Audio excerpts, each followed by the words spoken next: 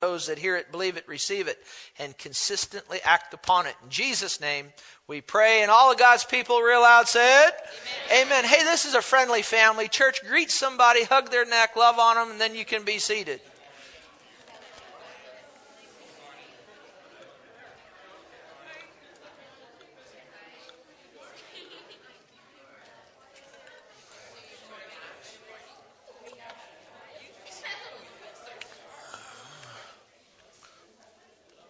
All right.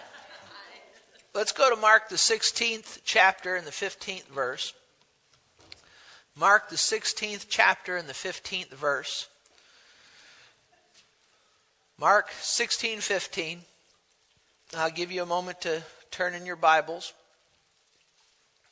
Mark 16:15. Jesus said to them, speaking to his disciples, he said, "Go into all the world and preach the gospel to every creature, to every human being."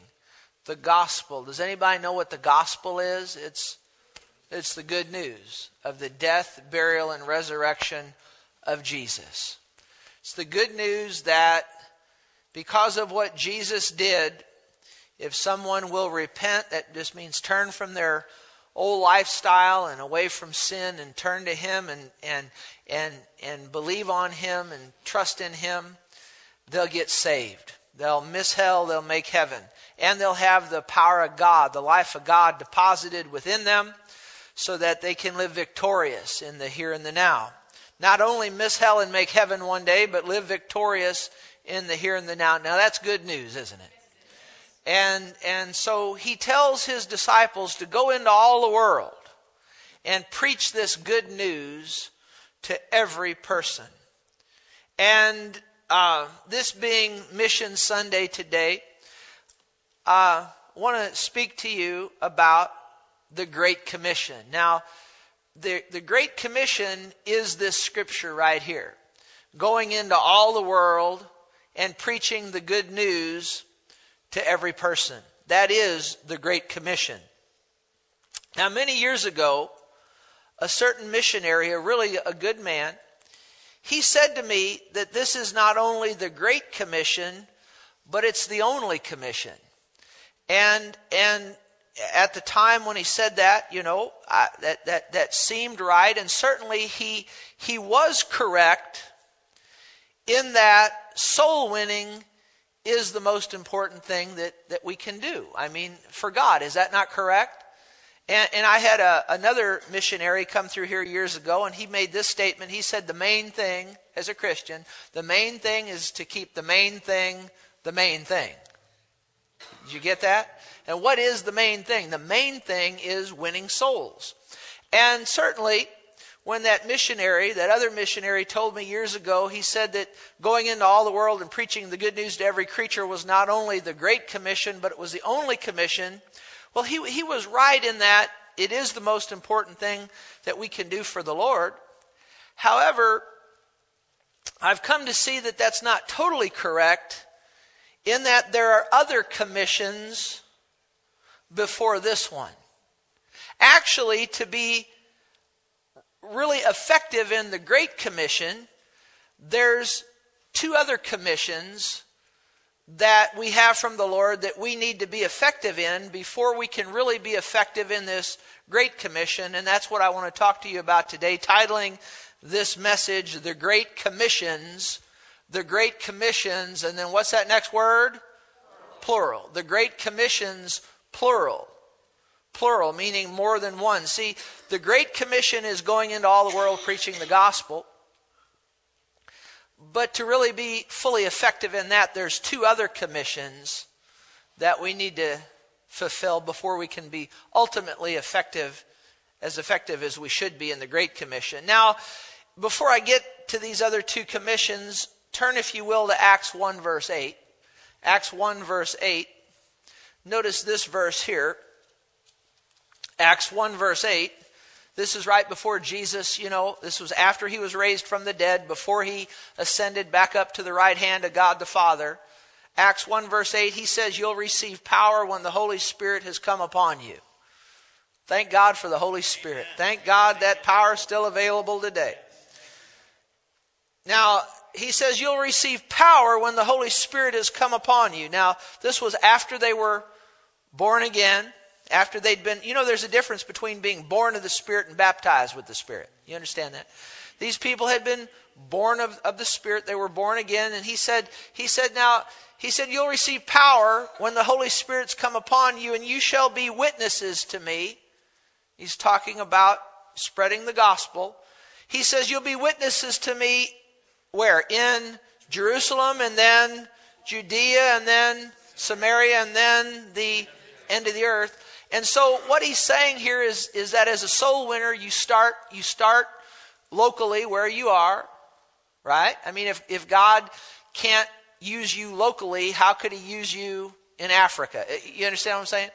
And that's what Jesus was saying. Start where you're at, winning souls, and then, and then move out from there and so on. But if you think about it, this is really still part of the Great Commission, isn't it?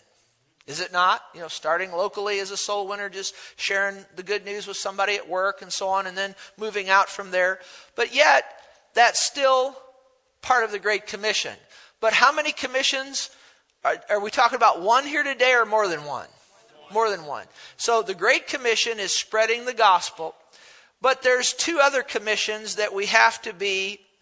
Because, see, some people think, well, here we just start locally and then move out sharing Jesus with other people. And that's true, but that's still part of the Great Commission. What I want to get at is see, there's three commissions. There's the Great Commission, but before you can be effective in that, there's two others that you need to be effective in. And let's talk about those. The first one is this.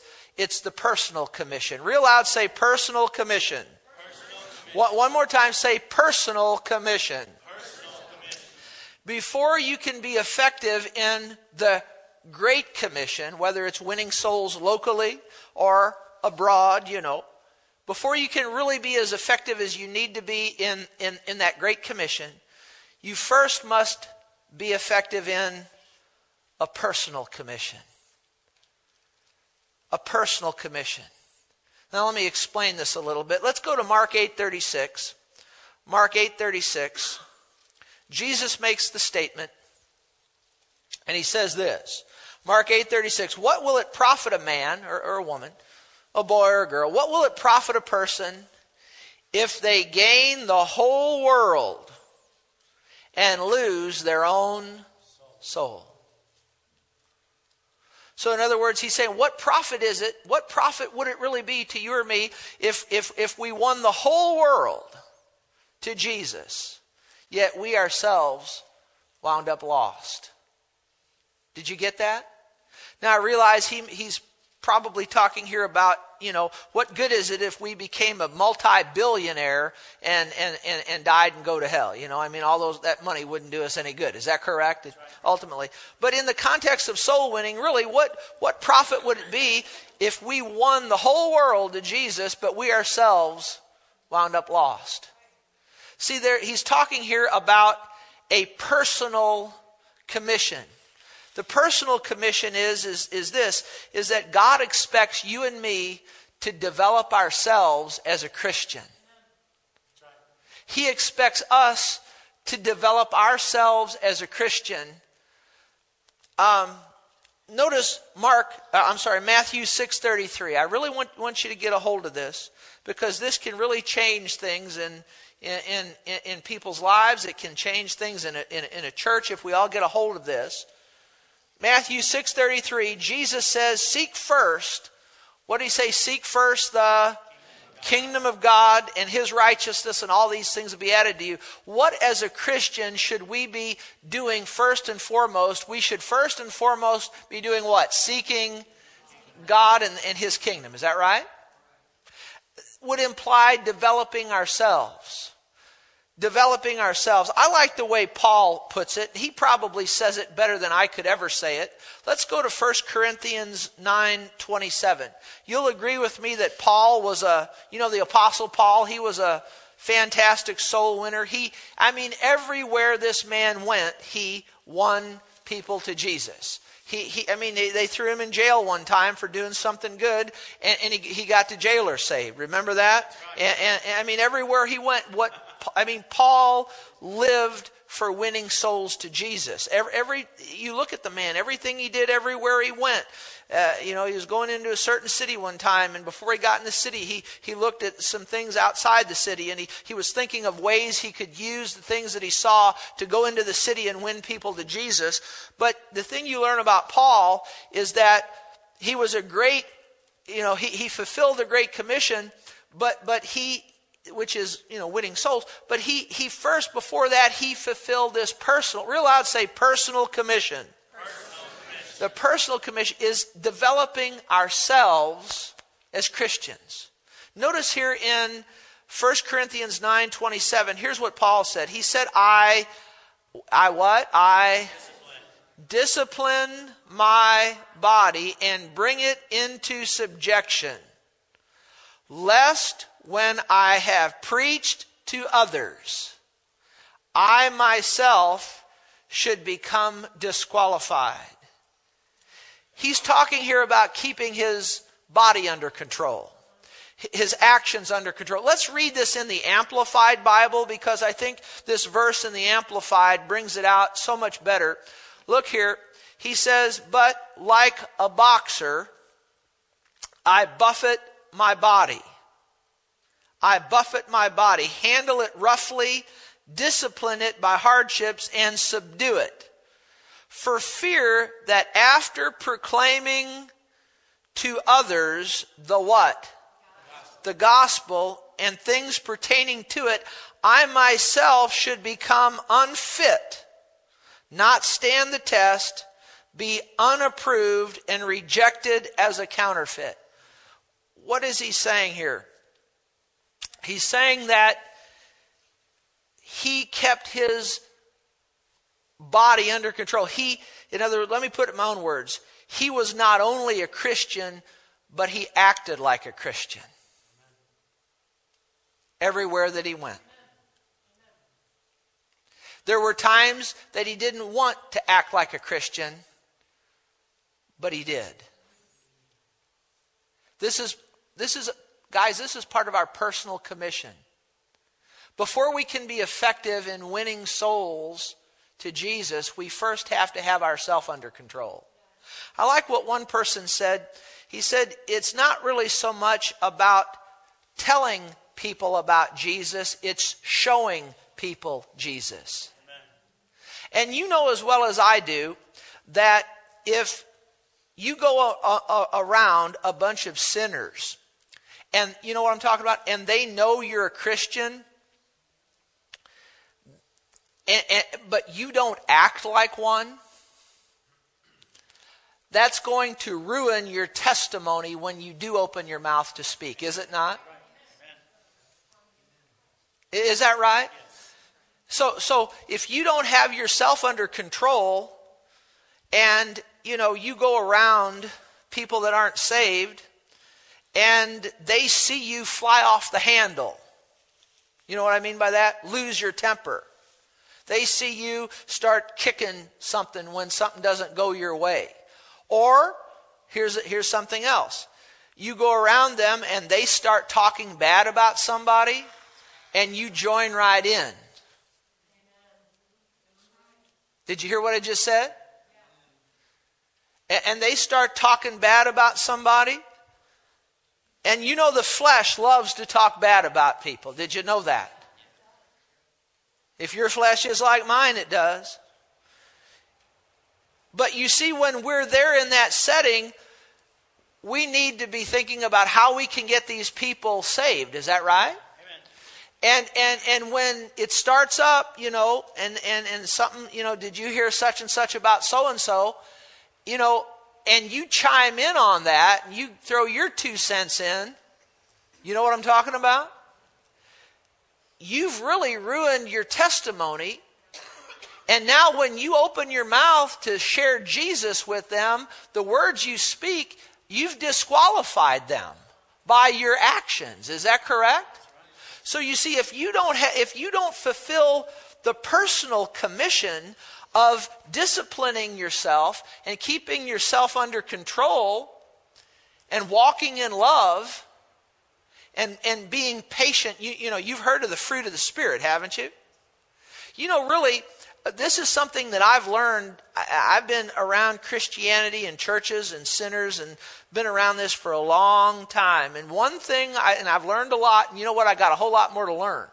But one thing that I have learned is people ultimately will be far more affected long term by the fruit of the Spirit than by the gifts of the Spirit.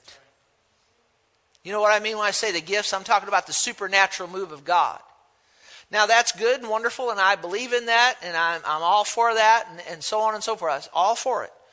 But ultimately, people will, do you know, listen to me, sinners, and there's a day I wouldn't have believed this.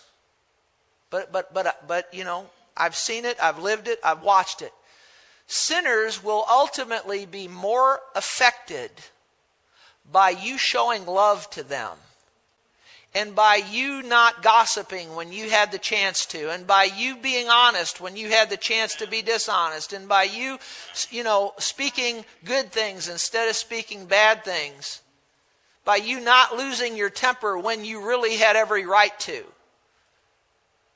by you not retaliating when really you had every right to.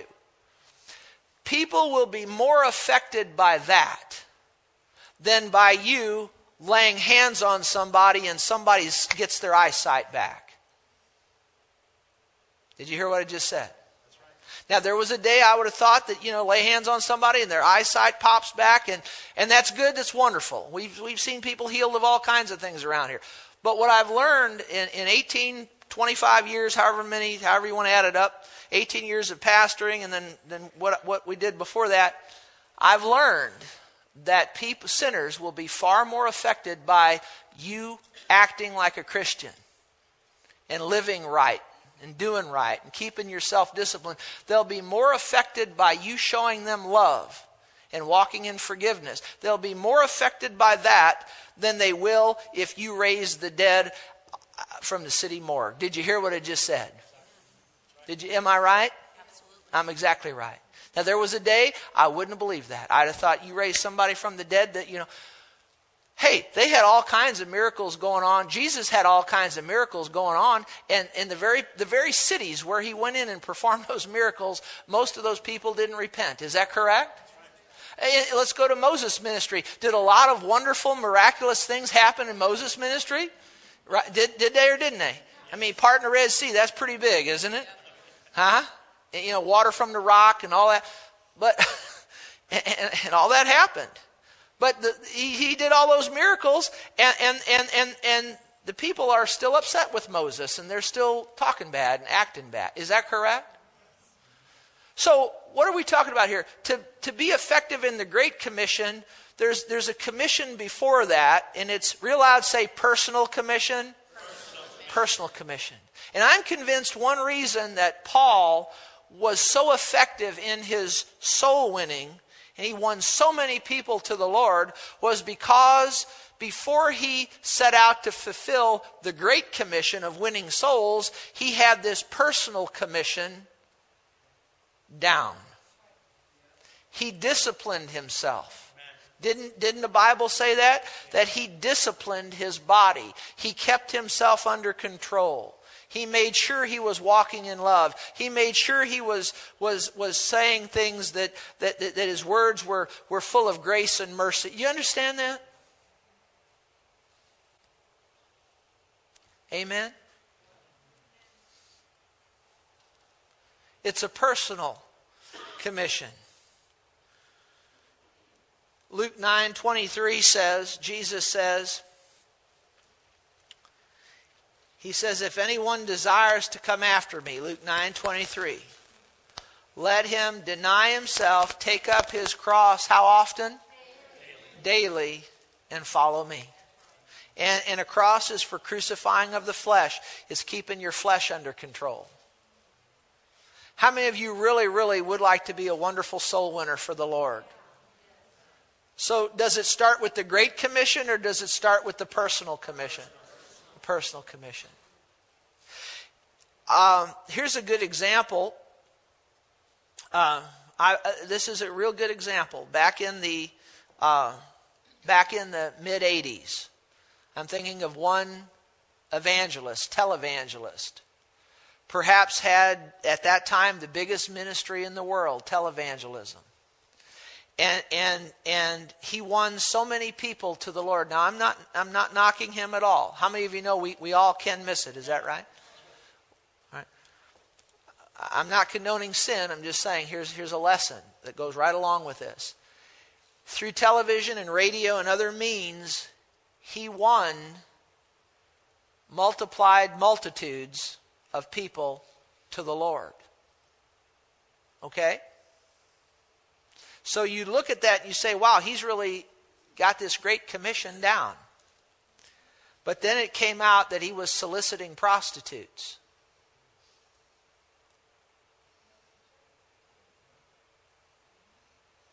Now, did you know that there was a whole lot of people that he won to the Lord that began questioning their Christianity? Did you hear me?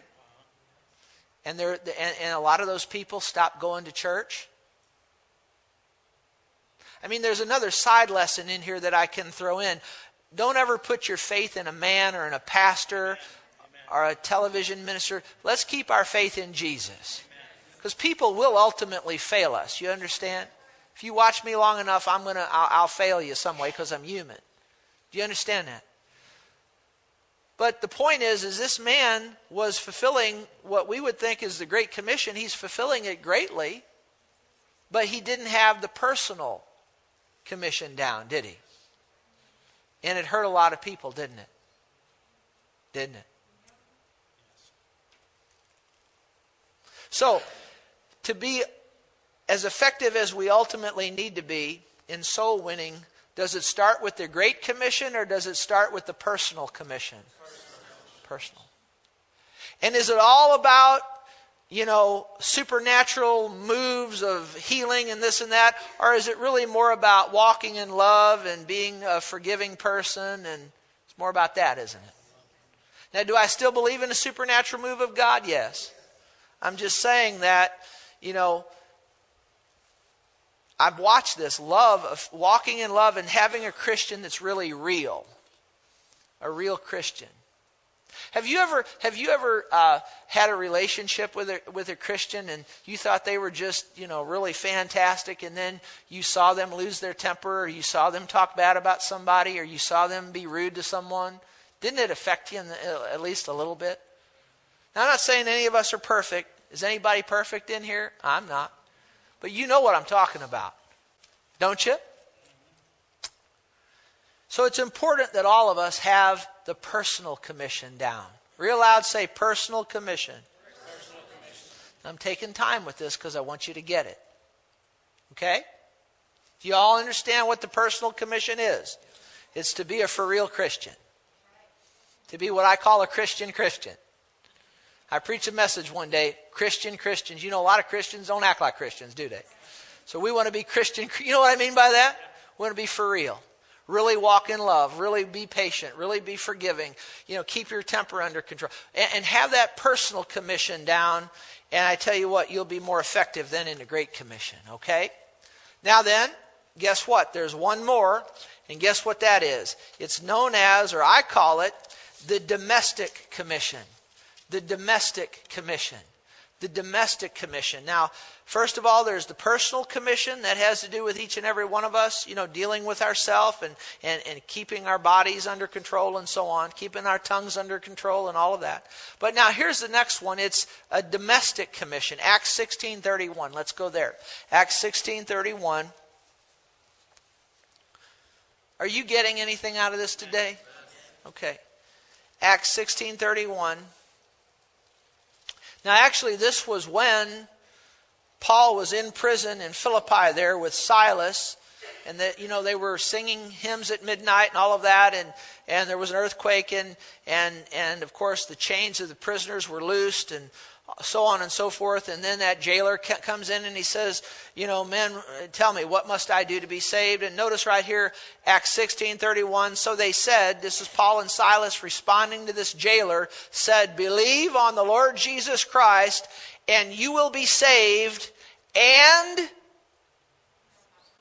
your household.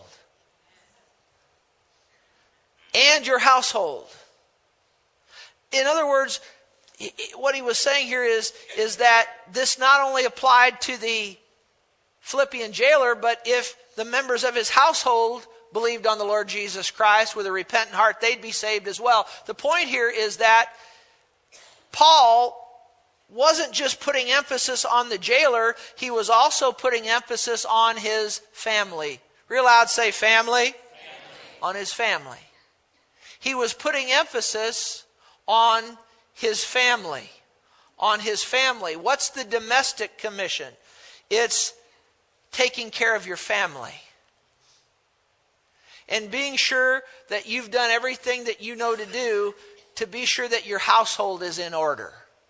Now, nobody's household is perfect, including mine. Okay? You know why my household isn't perfect? Because I live in it. You understand? None of us are perfect. But the domestic commission is, we start where? With ourselves in that personal commission.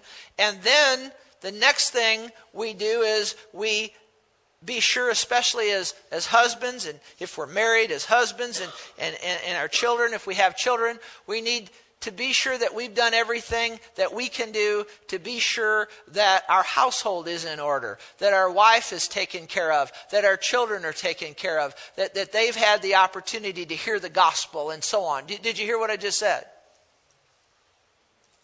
And this applies, and you'll see this is going to apply to parents and children. Go to 1 Timothy 5:8 if you would. 1 Timothy 5:8. Talking about this domestic, having to do with the household, domestic commission.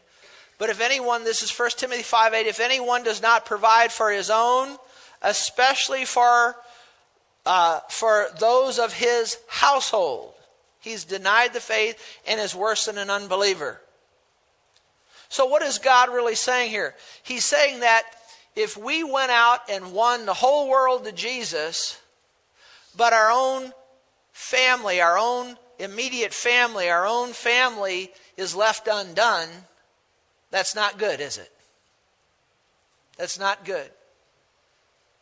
Something else I've watched over the many years, I've seen a lot of people that they really put a lot of emphasis on soul winning, and even preachers and ministers, I've watched this, and they put a lot of emphasis on that, and that's good. But when you get back behind the scenes and you see it, their household is a mess. You know what? And I don't mean a mess on the floor. I mean, their wife hasn't been, their wife's been neglected because they've been so busy out winning souls. How many of you know winning souls is good, but if your wife is neglected, God's not pleased with that? Did you hear what I just said? I've already watched people, they put, emphasis on winning souls and this great commission, and it's good, but they've left their children go undone. You know what I mean by that? Their kids had clothes and all that. I'm not talking about that. They're not spending time with their children because they're so busy out here, quote unquote, winning souls. How many of you know winning souls is good, winning souls is important, but God's not pleased with it if you haven't spent time with your children like you should and invested in them. Can you say amen? Amen. What are we talking about? We're talking about the domestic commission. Did you get what I just said there? Yes. All right? It's very important. Now, go to Colossians 3, verse 18. Just a few more things here before I close. Colossians 3, verse 18 in the Amplified Bible.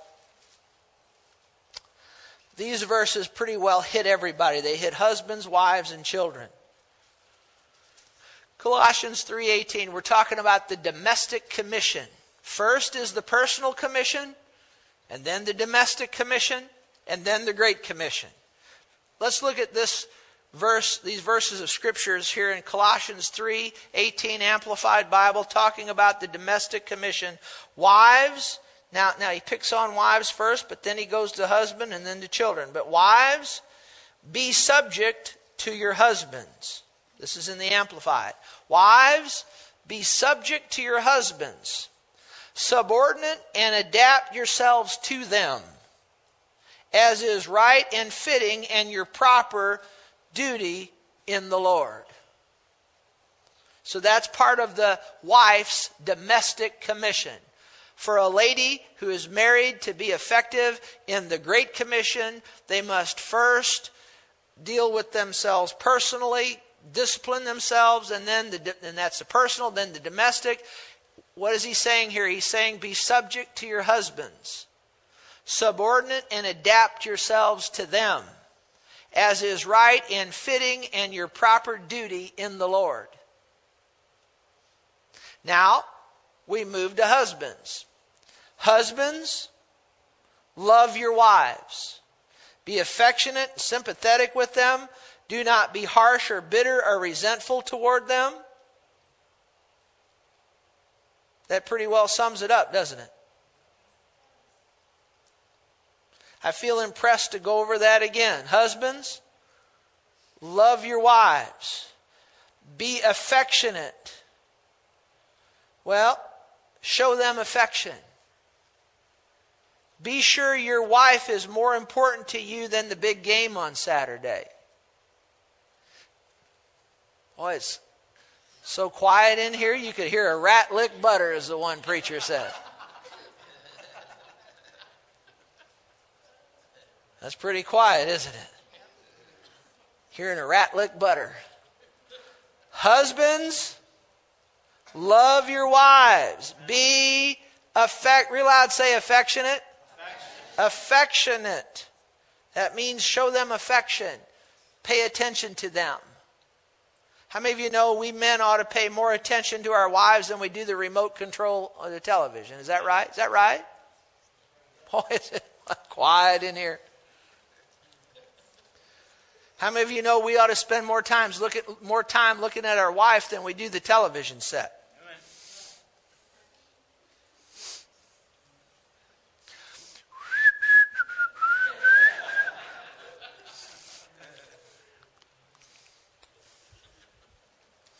Huh? Nothing wrong with watching the big game. Nothing wrong with enjoying all that. But we ought to spend more time on our wife than on a football. Is that right? Or the golf or tennis or bowling or whatever your deal is. Or hunting or whatever. We better read this. Let's read it. Let's read this together, guys. Husbands, love your wives. Be affectionate, sympathetic with them. Do not be harsh or bitter or resentful toward them. Okay? We're talking about the domestic. Let's move back and pick on the wives. Let's go back to verse 18 because I'm an equal opportunity picker on her. Wives, be subject to your husbands. Now that does not mean, ladies, that you have to be a doormat for him. That's not what that means. You stand by his side as his helper, okay? And if he's doing what he's supposed to be doing, loving you, you should have no problem being submissive to him. Did you hear what I just said? Fellas, that doesn't mean that you've been given a dictatorial role in your marriage, because you haven't been. You've been given the responsibility of leadership. Did you hear what I just said? And so, men, you have the responsibility of leadership, and ladies, and men, you have the responsibility to love your wives as Christ loved the church. That's pretty big love there, isn't it? So if you're loving her and being affectionate toward her and considering her and all of that, then she should have no problem being submissive to you. And that just simply means yielding to a final decision that you might have to make. With my wife and I can't really remember one time where I had to pop my hand on the table and say it's going to be my way. I might have acted like that unbecomingly here or there, but ultimately in anything we've ever ultimately done, we've always talked it out. And there's only been a couple of times where I had to, the man gets to break the tie. You know what I mean? If there's a tie on something. But you see, I've learned that being a husband is not about being a dictatorial, boom, my way or the highway. That's not what God has put us in to do, fellas. My way or the highway. Did you hear me? We're there to be affectionate, to love our wives and to be leaders and listen to them and talk to them and see what their opinion is on something before a final decision is made. And I'd say 99 times out of 100, if you'll do that, the decision is apparent and you don't even have to use your role as the leader. The decision and the way to go will be evident before you ever get there. Do you understand what I'm saying? So if a man loves his wife, a woman honors her husband, okay? And then notice verse 20. Children, obey your parents in everything, for this is pleasing to the Lord. So, and there's another verse in I think it's in Ephesians, it says, children, obey your parents in the Lord. So, obviously, now listen, obviously, here, because a wife will say, if my husband asked me to do something out of line with the Word of God, should I do it? No, because we ought to obey God rather than man. Is that right? So if a parent asked a child to do something that was out of line with the Word of God, that would be the only instance where the child wouldn't want to obey the parent because you obey God rather than man. Is that right? But we're talking about good, godly, Christian parents, and they say you're going to be in by 10 o'clock or 9 o'clock or whatever it is. Guess what, little one? You better be in by 9 or 10 or whatever time they say. Is that right? What did God say? Obey your parents in the Lord. Is that right? Did you hear me? Okay. And so this is part of a young person's domestic commission, obeying their parents and that's pleasing to the Lord. And then notice verse 21. Fathers, and this would certainly apply to mothers too, do not provoke or irritate or fret your children. Do not be hard on them or harass them. And what this is talking about is being overly hard. You need to put challenges out there for your children. And you need to, one thing I've learned is that if you don't have high expectations for somebody, people are only going to live up to the expectations that you have for them. But your expectations can be unreasonable, and they shouldn't be. Say amen. So have reasonable expectations for your children. Don't be too hard on them. And one of the worst things you can do for your children is being too easy on them. Did you hear what I just said? So there's a balance. Don't be too hard on them. Don't be too easy.